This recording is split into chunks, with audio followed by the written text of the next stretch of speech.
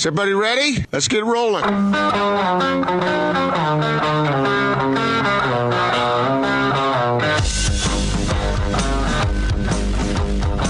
This is The Big Show on 97.5, 1280 The Zone and The Zone Sports Network. The Big Show, Gordon Monson, Jake Scott, 97.5 and 1280 The Zone. Welcome back. Thanks for making us a part of your Tuesday.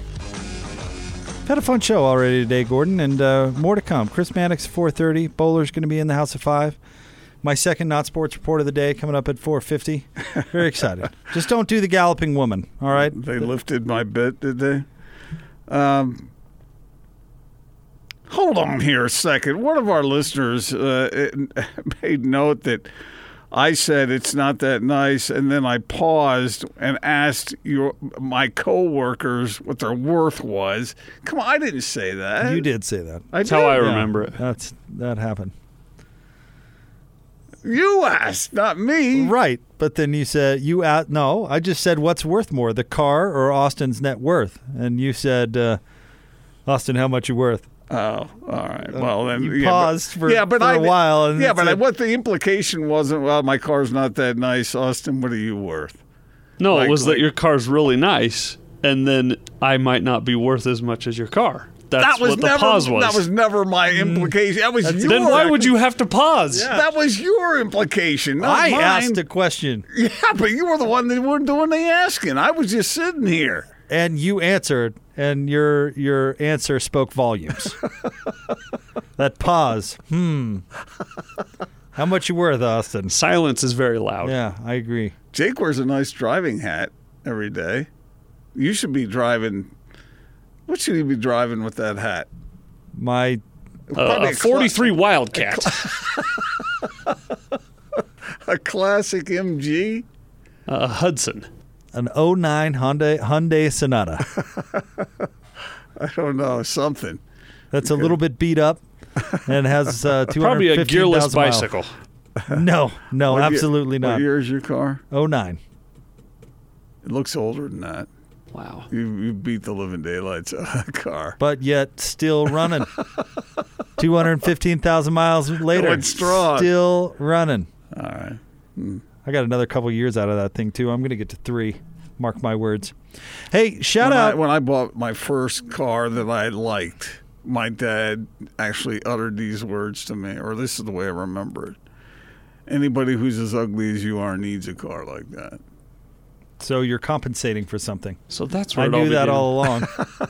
We all put that together, Gordon. I don't think my dad said that, come to think of it, but he might have. We all know. You see a car like that and you think to yourself, that guy is compensating for something. Now this guy says, LMFAO, Gordon Monson, it's okay. We all know Austin Horton's worth. Well, now... He's saying that you're valuable. Or is he saying we all know that he's not? I would say he's saying that you're valuable to the show and the station. All right. You better hope that's what he means. I'm going to be mad. Thanks for your participation, but it wasn't meant the way that was being implied. That was so. No, it wasn't. Yeah, That's what you were trying. Anyway, all right. Shout out to our friend Eric Woodyard of the Deseret News. He covers the Utah Jazz. He had a interview with Carlos Boozer. And Booze is kind of coming to town. He's actually not. But the... Well, is he or isn't he? Well, no, here's the thing. You know Ice Cube's 3-on-3 basketball league? It's stopping in Salt Lake City. It's making a stop here, which I think is pretty cool, actually. July 27th, and Boozer has a team called the Ghost Ballers. They actually have a bye week when the event's here.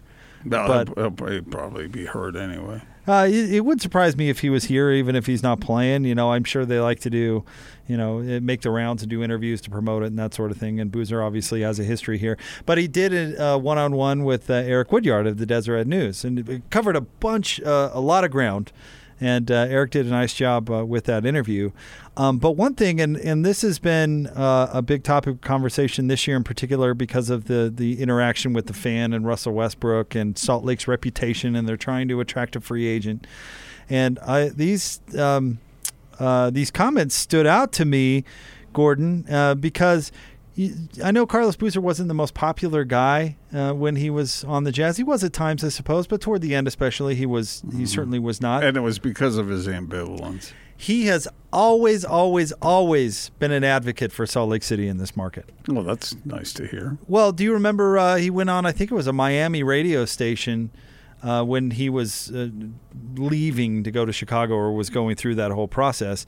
And the guys were kind of clowning around saying, oh, life in Salt Lake, I bet that's been painful, or, the normal crap that we hear. And he said, hold the phone, guys. Salt Lake's awesome. I really enjoyed my time there. Loved it. Don't have a negative word to say about it. I mean, I remember that. He abruptly stopped them and said, that is not the way it is. And so he was asked, here's the question that Eric Woodyard asked. He said, do you think Salt Lake City is on the rise? With the big three coming here, what do you think this shows as far as Salt Lake City growing a little bit to where Ice Cube would bring something like this here? Mm-hmm. And bear with me and jump in whenever you want, because it's a little bit long, but I think his response is really good. He says, I think it's showing open-mindedness. Like, even when I played there, that was a long time ago, but even when I played there back in the day, I was there from 2004 to 2010, like 6 years.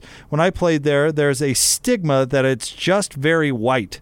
To be quite frank, that's that it's very white and not open to blacks or African Americans.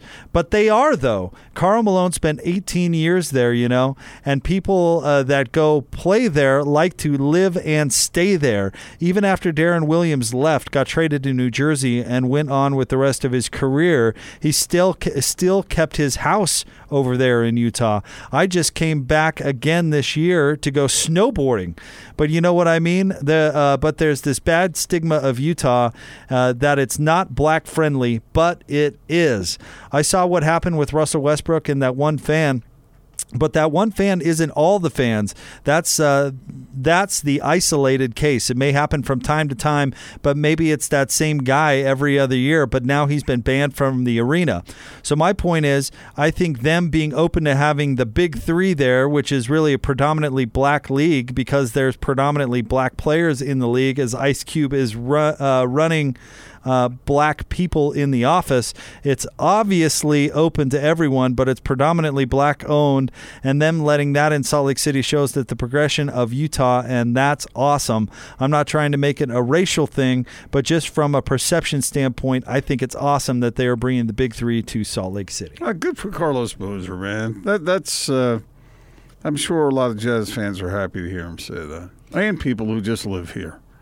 I think those are the kind of public voices that will actually have an impact when it comes to Salt Lake or Utah's reputation amongst NBA players. And that's why I hate it and I cringe every time we hear the Warriors popping off about nightlife and stuff like that. I absolutely cringe because it's like that's the people other players are listening to. And I love it that Carlos is saying this, and I love it that most importantly, he had that experience here because that's what people listen to. In spite of the fact that he was being heavily criticized for some of his situations on the court and off the court dealing with injuries, there were a lot of people who were angry at Carlos Boozer around here, but it had nothing to do with race. Yeah. They wanted to see him play. Like when he couldn't go in that game that ended up costing the Jazz a shot at the playoffs. With the abdominal strain. Yeah. I mean, people were angry at him, but it wasn't because he was African American. It was because they wanted to see him play. Right. So, well, that's nice. It's a perspective you might not have expected from Carlos. And I think those are he's the exact type of person. Darren Williams, too, and throw in other players that have come and stayed. Even I've heard Ron Boone talk about these sorts of things. Those are the voices that other players will listen to. And those are good things to be heard from a guy like Carlos Boozer. And you hope that other NBA players pay attention that, listen, that's not how it is. That might be the reputation. And for people to pretend like the reputation does not exist, that's ridiculous. ridiculous. The reputation is out there, whether it's deserved or not. We hear it far too often to pretend that, oh, no, people don't think that about Salt Lake. Unfortunately, they do. But somebody who spent 6 years in our community who's saying, oh, that is ridiculous, had a great experience there with the people.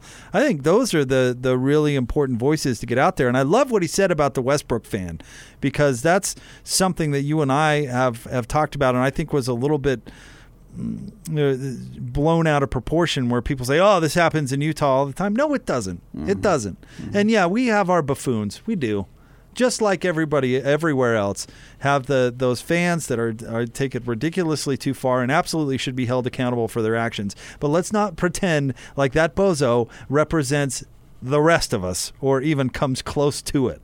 And so I thought that was a good part of what he had to say. Yeah, and so that's a compliment to the fan base. And you saw what Adam Silver said, that the Jazz as a franchise reacted in a positive, strong way in the aftermath of that. And so maybe the message will get out. And I'm sure that Donovan Mitchell is out there talking to his buddies saying, hey, man, this place is pretty good. Come on out and check it out.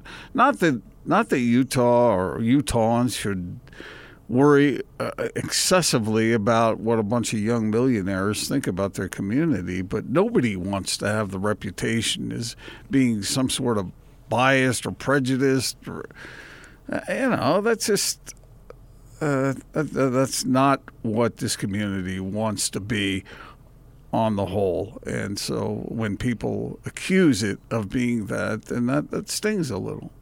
Carlos, some other tidbits in this interview, and again, I'd jump online, Deseretnews.com. Eric Woodyard did a question and answer with Carlos Boozer, and it's terrific. Props to Eric. A couple of other things that he said. Gordon, remember that infamous interview with Kevin O'Connor when you two went back and forth, where you said, Kevin, you've got to find a way to get a real center in here. You're fundamentally flawed, and you've got to figure it out. And Kevin said, well, who am I supposed to trade for, Gordon? Give me an idea. I'm open to it. And you said, well, Kevin, that's not my job.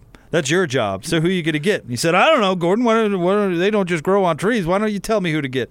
And it went back and forth that way for about 10 minutes. Mm-hmm. Remember that whole thing? Yes, I do remember that. Thanks for bringing that up. You're welcome. Yeah, one of the most awkward moments of my producing career, where I was like, oh, wow, is Gordon going to go back to the well? Kevin, who are you going to get to come in here and be a center? But anyway, Carlos Boozer agreed with you. You ready for this part? Yeah. He said, quote, he talks about leaving for Chicago, and he says, at the time, I asked management, meaning Jazz management, to get us a real center, like a Marcus Camby type, someone that could block shots. You don't have to be Shaquille O'Neal, but if someone can block shots, rebound, play above the rim, and be athletic like Tyson Chandler, Marcus Camby, or DeAndre Jordan, then we will have a real chance to win a championship. If we can't get a guy like that, then we have trouble with size. San Antonio had more size than us. The Lakers had more size than us. And the teams that we kept losing to, we knew we could beat the Rockets and the Nuggets and everybody in the West except the Spurs and Lakers. And then he goes on, he says, I'm 6'9", Mehmet Okur is 6'11", Paul Millsap 6'8". So that was our trio of big men that played heavy minutes. Obviously, the Spurs had Tim Duncan, who was a Hall of Famer, Tony Parker, Hall of Famer, Manu Ginobili, Hall of Famer, and they had a young Kawhi Leonard, but they had veteran players with size. And then he goes on to describe the Lakers in a similar fashion. Well, yeah, we agree on that, Carlos. Look at that smirk coming across your face right there. Well, I mean, I don't think it was anybody's secret. I think it was just a matter of prioritizing fixing it. And it really didn't get done. Well, it's not a problem anymore, is it? You know what really stands out to me about that is that is the almost opposite thinking of today's NBA. This wasn't that long ago, yeah. And boy, how things have changed. Nobody cares about size anymore. I mean, it matters, but not significantly like that. I mean, the Jazz big man rotation, 6'9", 6'11", 6'8", you could get away with that in today's NBA. Especially with Mehmet being able to shoot it the way he could. Right. Talk about a guy who was ahead of his time.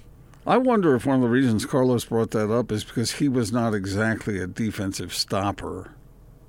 And can you imagine how happy Carlos would have been having Rudy Gobert stand behind him? Which is another reason that you would think that players, free agents, might want to come here. I've thought about that quite a bit. I thought about that when Hayward left. Why would you want to leave Rudy? He doesn't take the ball away from you. He doesn't detract for anything you do. Yeah. And he makes up for a bunch of mistakes. What's not to like? Why wouldn't you love to play with a dude like that? That 'Cause logic. he wanted to go play with his college coach. And then one other note that I thought was interesting, Boozer basically said,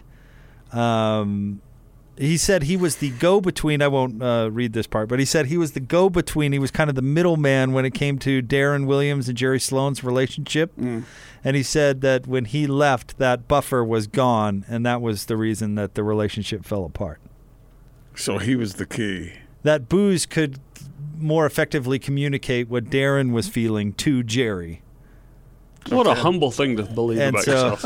No, but and it all fell apart when I left. True or not, isn't that an interesting glimpse into team chemistry and how just little relationships like that can be?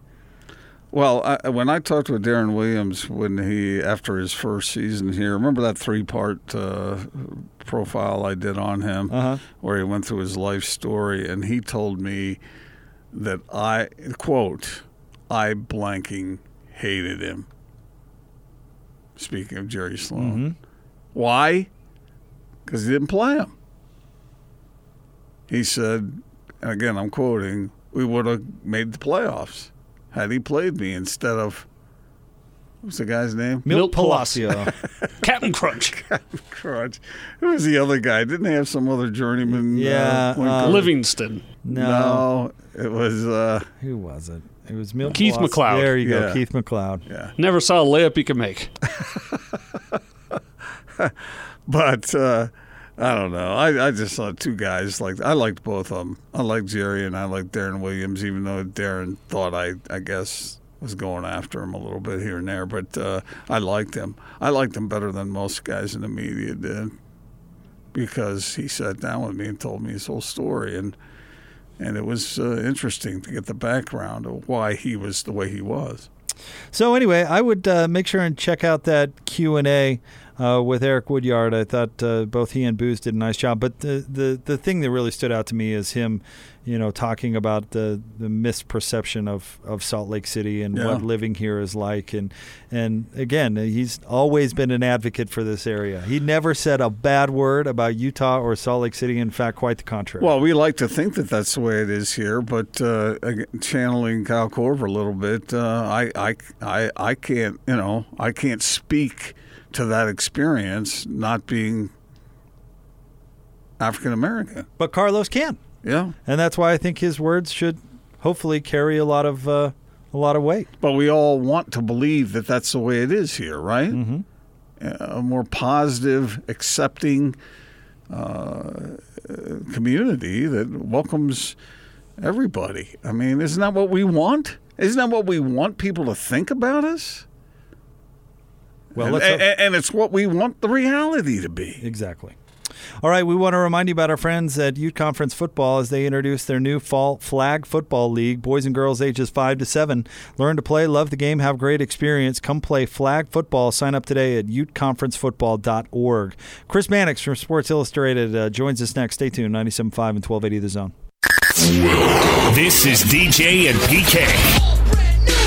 Joined now by Ken Pomeroy. You're a local guy. What's your favorite local sports radio show? I'm a big fan of the Movie Zone. Is that a sports show? No. Sports, Ken. Stay with me. Come on, Ken. Come on. Okay. I guess it'd be DJ and PK. Make a promo out of that. That was pretty convincing, I thought. Yeah, you really sold it. That was awesome. It's a pretty low bar here, though, so we're not really going to get all that worked up. All right, guys. Thanks for having me, and I truly love your show and wake up to it every morning. How's that? Catch DJ and PK mornings from 6 till 10. Presented by WCF Insurance. Reminding you to be careful out there. On 97.5, 1280 The Zone and The Zone Sports Network.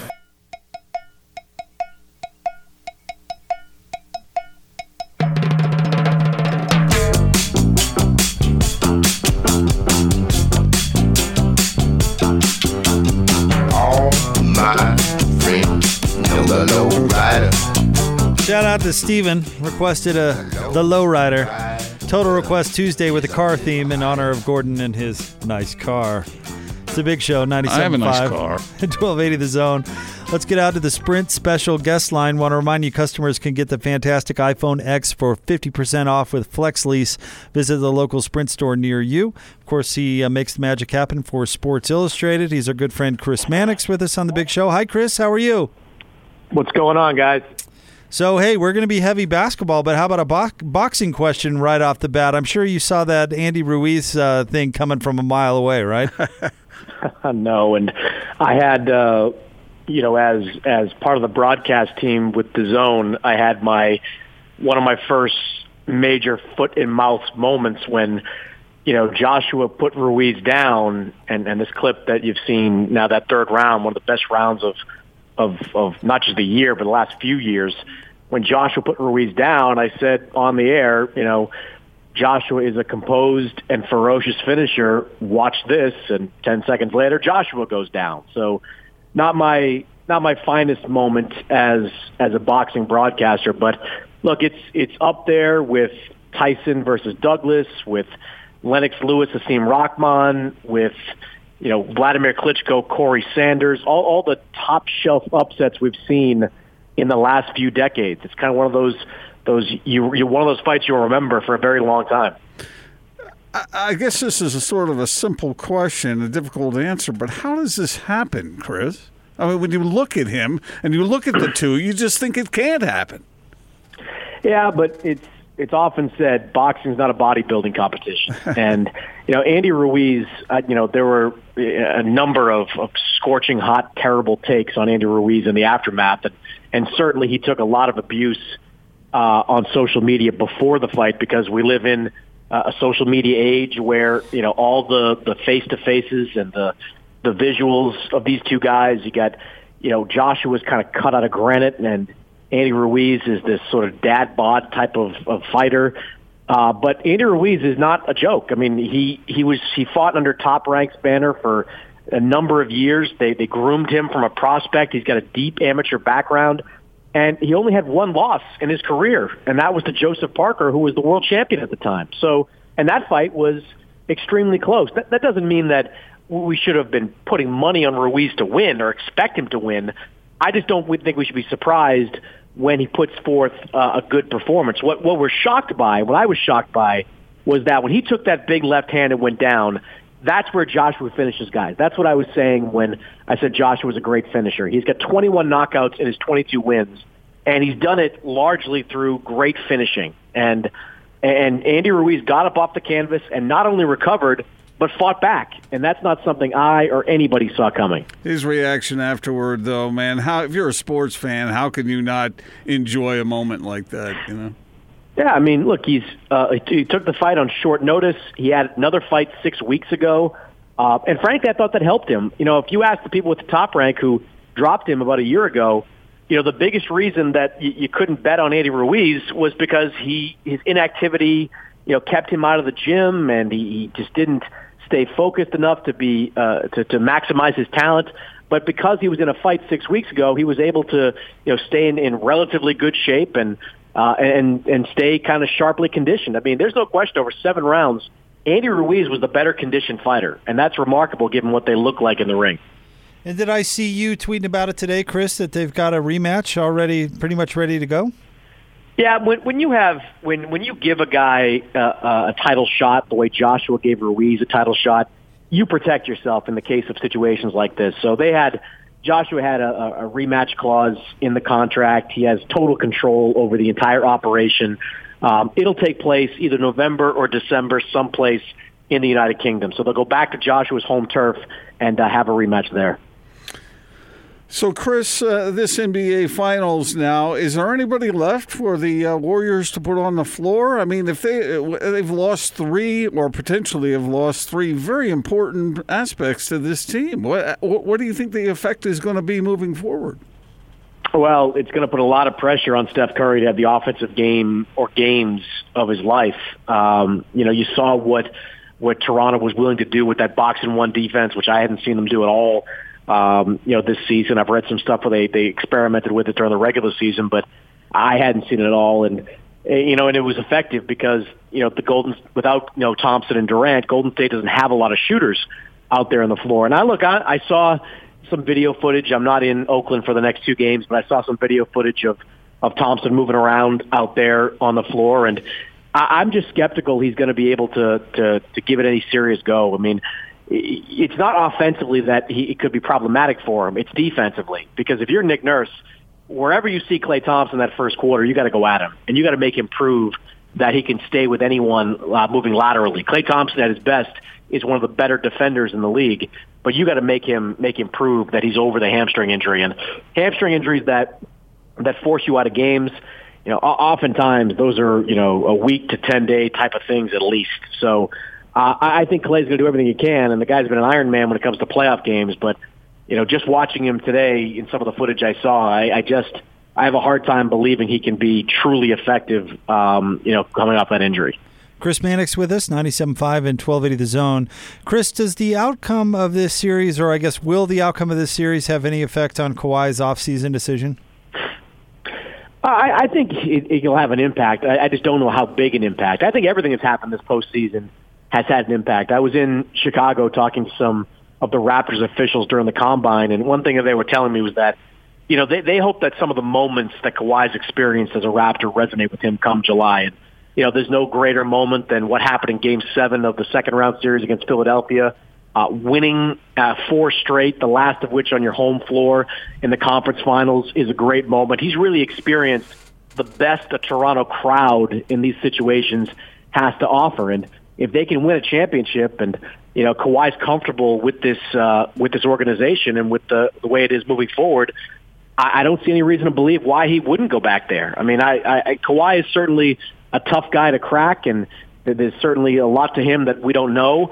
But, I do think the way this season has gone, not just this series, but the way the entire postseason has gone, is going to be a factor in Kawhi's decision. I saw that the finals ratings are down, Chris. To what do you attribute that? Well, I mean, for starters, Canada. I mean, the U.S. doesn't, TNT doesn't gain anything off the Canadian number. That's the first and foremost part of it. I mean, they, or I should say ESPN and ABC, they don't gain anything off it. And that's always been a problem for broadcasters when Toronto has been, the few times Toronto has been good. And look, LeBron being out of it is part of it. And, the perceived lack of appeal of the Raptors is part of it. But that's just the way it goes. I think the NBA in general, even though their broadcast partners might not be thrilled, the NBA's got to love that there's a new team in the finals. That in the coming years, there could be several new teams in the finals if the Warriors wind up breaking up this offseason. So I think this is all kind of a good trend for the NBA to be going towards. So that's something I hadn't really thought of when I was considering this. You're right. They don't get credit for the Canadian viewers. No, that's on TSN. I mean, I just got a release from the NBA saying it's like the most watched game in Canada ever or something like that. I'm just sort of guessing, but I skimmed through it. And that's great, but it doesn't help the U.S. broadcaster in terms of their ratings. Chris, want to get your thoughts on an interview Ricky Rubio did overseas where he said the Jazz have informed him that he is not their number one priority. Do you have thoughts on what we learned there? Yeah, I mean, I guess my first thing is I'd like to hear it from Ricky Rubio in English. Sometimes these things can get lost in translation, what he said and what he meant by all that. But it's not incredibly surprising. I think the Jazz, like the Timberwolves before them, were hoping to take Ricky Rubio and really squeeze more of a shooter out of him, and that just hasn't happened. And in this league, it's very difficult to play that position and be a non-shooter. I mean, I go back to the series we saw the Bucks play against the Raptors. Down the stretch, fourth quarter, Eric Bledsoe, who is the better player than George Hill, was on the bench, largely because George Hill could make jump shots. And, Ricky Rubio is an unbelievable playmaker in the open floor, and I think he's a very good defender, but he's not a shooter. And if you're Utah and you're trying to build a team around Donovan Mitchell and the young pieces you've got there, you got to have shooters at that position. So it's not surprising. I really don't know if the door is totally closed. I haven't checked in with the Jazz on any of that, but it wouldn't surprise me if they decide to go in a different direction. What does that say for point guards moving forward around the league? Do you think this is unique to the Jazz, or do you think this is in fact the trend around the league that if you're a guard, whether you're point or whether you're an off guard, you better be able to shoot or else you're going to be severely limited? Yeah, I think that's always been the case, though. I mean, there's only been a handful of high-level championship guards who haven't been able to shoot. I mean, Rajon Rondo comes to mind off the top of my head with what he was when Boston won back in 2008. But, most teams that play point guards have shooters. I mean, you look at the championship teams in the last few years, obviously Golden State was one of the greatest shooters ever, but across the way in Cleveland, Kyrie Irving was a great shooter. George Hill was part of that Cavaliers team that went to the finals last year. You just got to have guys that can make shots. It's as simple as that. I mean, defenses have become really sophisticated in today's NBA, and if they think they can leave you and cheat and do some things with your man, they're going to do it. So, I'm a little disappointed that Ricky Rubio hasn't developed a shot because, I mean, what do you do with your life? I mean, you're a basketball player. Figure out a way to make jump shots. I firmly believe that, shooting jump shots is something you can learn. I've seen too many guys do it. I mean, Michael Redd, who is one of the best shooters of this generation, he came into the NBA out of Ohio State, and he was a non-shooter because George Karl said, look, you got to learn to shoot or else you can't play in the NBA, and he did. Jason Kidd, in the twilight of his career, was a non-shooter for most of it. Twilight of his career, he learned how to be a shooter. I mean, that's just something that guys have to work at and get better at, and it's disappointing that Ricky Rubio has not gotten to that point. I wonder what that means for Ben Simmons, Chris.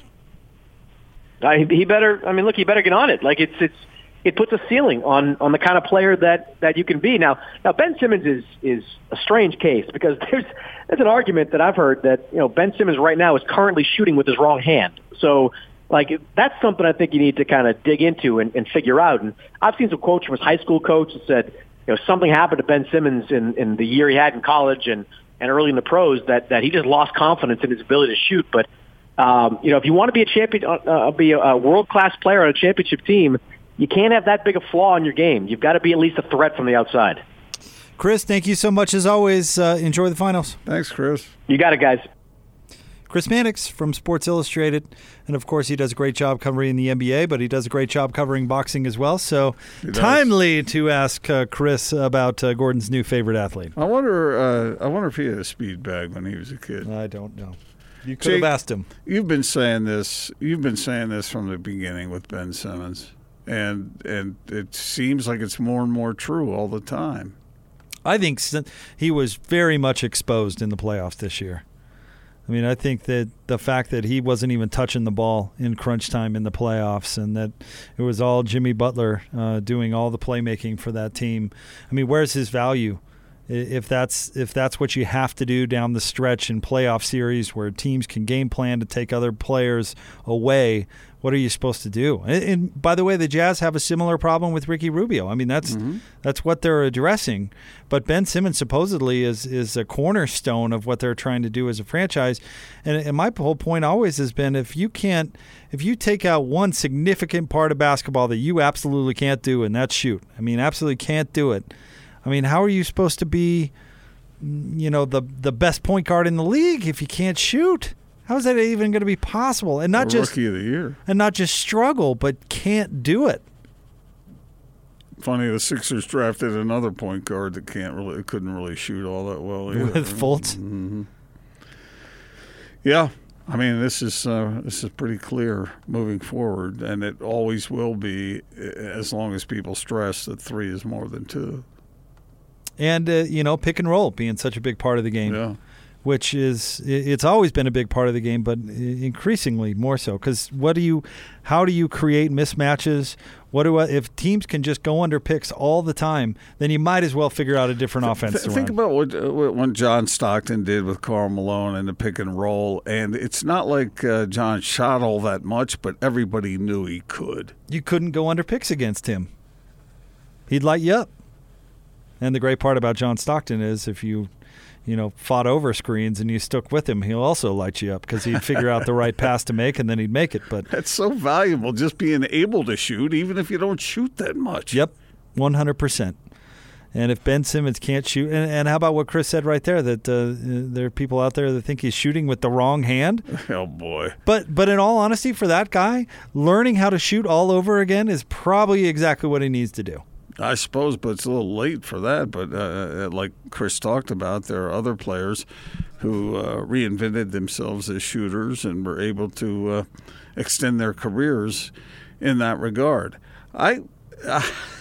this is the trend of the league, and I don't know. People will leave you alone. The thing about Ricky Rubio was, he shot 31% from three, but how often was he wide open? A lot. And if you left most point guards that open from distance, they're going to shoot a whole lot better than that. Want to remind you, tomorrow is a Win Ticket Wednesday, and we're going to have Bees tickets to the brand new Ford Zone. The Ford Zone gets you a ticket on the berm and all-you-can-eat hot dog, soda, popcorn, nachos, and churros from the left field concession stand. Tickets are just $25 each and available all season long. Ford Zone tickets can be purchased at the ballpark box office or at saltlakebees.com. Food, fun, fans, and Ford, brought to you by your local Ford stores. Not Sports Report next. Stay tuned. Bowler in the house, top of the 5 o'clock hour, 97.5 and 1280 The Zone. This is Tony Parks and Austin Horton. You don't have to be the biggest market in the league to win a championship. San Antonio was not considered a big market team until they started winning championships. You can win championships in small markets. You don't have to be in New York, LA, San Francisco to get it done. Bigger markets have more ways they can do it, and they have more room for error and can recover more easily than a smaller market. Yes, The Jazz were right there to do it in the late 90s. I know they didn't win it, but they were championship caliber, right? What were they? Very regimented, strong culture, great leadership by key players. The Jazz have this now. Now they just need more talent. So when I look at the way small markets have done it in the past, that's what jumps out to me. Tony Parks and Austin Horton. Weekdays from 10 to noon on 97.5, 1280 The Zone and The Zone Sports Network. Check this out. And now your Not Sports Report on 97.5, 1280 The Zone and The Zone Sports Network.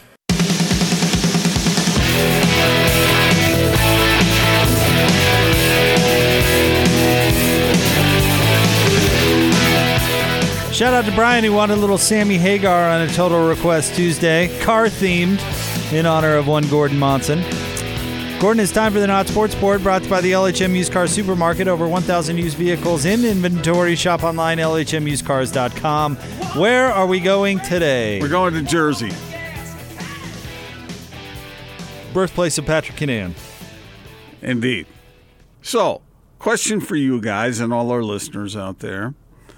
Have you ever had the conversation with your dad when you say you're in college or maybe when you're in high school about the importance of getting a job? Oh, yeah. What'd that go like? You need a job, son. I had the job conversation with my dad at 15. And what'd he say to you? Get up off your lazy rump and get a job, sir. Sir. And his reasoning for that was what? Take responsibility for yourself? Yeah. And so what kind of job did you get? I was an elementary school janitor. Really? Uh-huh. Which that's the most fitting job for a Jake Scott that I could ever dream of. Why? He just looks and acts like the funky school janitor we all had at elementary. Take that as a compliment. You can do whatever you want. I think you can. Austin, did you have the experience? I had a job when I was like 8 selling candy bars at the bus stop before school, and Dad always taught us about how important it was to make money and work hard and turn in an honest day's work. But you know what my dad always did tell us? Do whatever makes you happy. You don't need to. You can always make money, but do what makes you happy. But he wanted you to be employed. Rich, yeah. No, not rich. Just busy. Correct, yeah. He wanted us to be productive, yeah. All right. Okay. Well, this story out of New Jersey. A kid by the name, he's 20 years old. Chris Anthopoulos. Nailed it. Chris Anthopoulos? Anyway, he's a college student in New Jersey. And his dad called him and said, let's go to lunch. And it was the lecture that was coming about the importance of him getting summer employment. So they are in the car. They're on their way to the restaurant where he knows he's going to be lectured, and he decides that might be a good time to reach into his wallet and pull out the lottery ticket that he had bought. So he does so.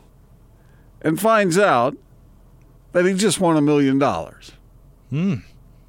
On the way to the restaurant to get lectured about getting a summer job. I think that's classic. Perfect. Why? My father would absolutely still deliver the lecture. Well, because after taxes and whatnot, you're going to get dinged pretty good there. And you're probably, what do you end up with? $600,000?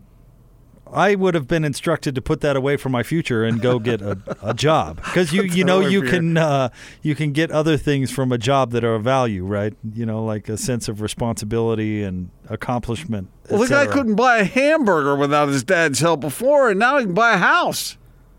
What was your first job? Paper route. I mean, besides that, painting houses. I still don't believe that you painted houses before you were a paper boy. After. No, after. I said paper out doesn't count. Mm-hmm. Especially since you threw the load of them into the river. I tried to get a job at the dog hut or whatever it was, and I didn't make the cut. What, like hot dog on a stick? Yeah, well, it wasn't that. I thought either that or like you were cleaning dogs, like in Dumb and Dumber. No. It was a hot dog place, and I thought to myself, what a bad name. I applied for dog the job. Hut. And I don't know if that's what it was called.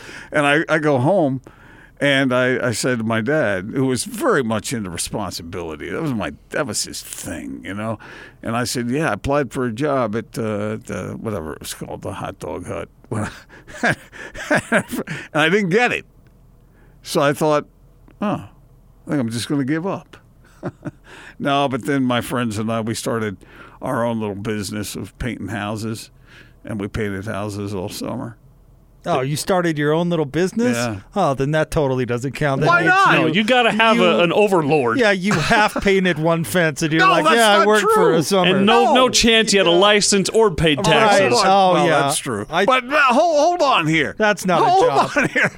We worked our butts off. That's not a job. Oh, we worked. That doesn't we painted. count. I'd guess we painted 10 houses a summer, full houses. We did that. It was a real job.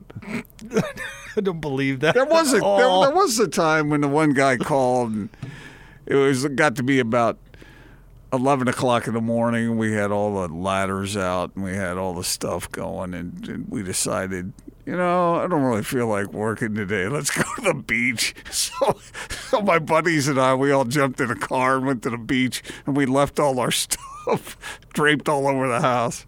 That didn't go over so well. I told you the story how we killed all the fish in that one little creek that ran in front of the house we were painting. But, on the whole, we did a really good job. Wait a minute. Who in their right mind That's what we always thought. would hire a couple of punk teenagers to paint their house? It was when we were in high school. And, right. It was probably, there were three. The first year, there were like four of us. And the second year, we broke off and added a couple. So we actually branched out. And did you also sell them a bridge, or? No, no. It was amazing to me that these people who lived in these nice homes would trust us to paint their house. But we did it. We did good work, and it was we were reasonable, our prices. I'm not buying it. Nope. No, not for a second. It was. No. Hey, look, guys. You want me to get one of my high school friends on here to tell you some stories about the major jobs we took on? No. So let me get this straight. People who are living in these nice houses think like, wow, I could call a painting company like CertaPro, 1-800-GO-CERTA. I don't have a mattress by them. That's a Certa with a C. We do painting, you do life. Or I could call the stock in that company or something? I could call the local Boy Scouts, the derelict buffoon teenagers down the road to come in and do a crappy job. Yeah, I'm not buying it. We did a good job. Yeah. That was the thing. I bet you we were did. up there scraping paint in the middle of the July heat back east. Humid. Oh, man. Also, is 10 houses in a summer, is that a good workload there? Isn't that like 18 days of work? No. These were big jobs. We had to paint the whole house. Who's painting their entire house? You usually paint a room or a wall. No, we were painting the exterior of the home. And absolutely no chance this is true then. It is true. Where people could drive by and see Yes, that's how we got work. False. People would see us painting houses, and they would drive up, and they'd say, "Hey, my house needs painting too. Would you mind coming over and giving me an estimate?" So we would go over and look at the job and determine a price and go at it. I was hanging off of roofs, painting the eaves and stuff, scraping paint. Peter Parker. Okay, so when was the first? What was the first actual job you had where you were employed? Like you filled out a W-9 or whatever. You had a boss. W-2. Oh, that happened in there somewhere. It was the newspaper, wasn't it? No. I had a couple other jobs. I had a janitor job once. Yeah, that I entirely don't believe. Yeah. I was a gardener. Was it for one of those magic schools that cleans itself? A gardener. I was. Okay, that's the end of this conversation. That never insulting our intelligence. Never happened. No, I was Absolutely a gardener. I mowed lawns and I picked weeds and I did all kinds of jobs. Nope. What, Grandma paid you for an afternoon? No, you guys got this all wrong. Bowler is rolling in. I just saw him. You what? This is an outrage. I'm going to have to get one of my buddies that I was doing all that work with, and they'll tell you we worked our butts So off. You're going to pay your neighbor to call us, and we got paid quite well. Sure, my neighbor. Bowler's in the house next. Stay tuned. 97.5 and 1280 The Zone. This is Hans Olsen and Scotty G. It's what you want. Ricky Rubio news breaking over the weekend. He essentially said that the Jazz have told me that I am not a priority of theirs in free agency. Surprise you? No, it doesn't at all. I'd almost resigned to the fact that Ricky Rubio was gone even before locker room cleanup. I felt like there needed to be an improvement there. One of Ricky's biggest downfalls was his jump shot. There needed to be an improvement at the point. I think you believe that. I think I believe that. Yeah. Even if that improvement is Donovan Mitchell playing the point. I don't want to sound like I'm bagging on Ricky because he could be back with the Jazz. I think that there are guys out there that could be more productive and create more of a championship-style culture. Catch Hans and Scotty every day from noon to 3. Presented by your Rocky Mountain Chevy dealers on 97.5 1280 The Zone and The Zone Sports Network.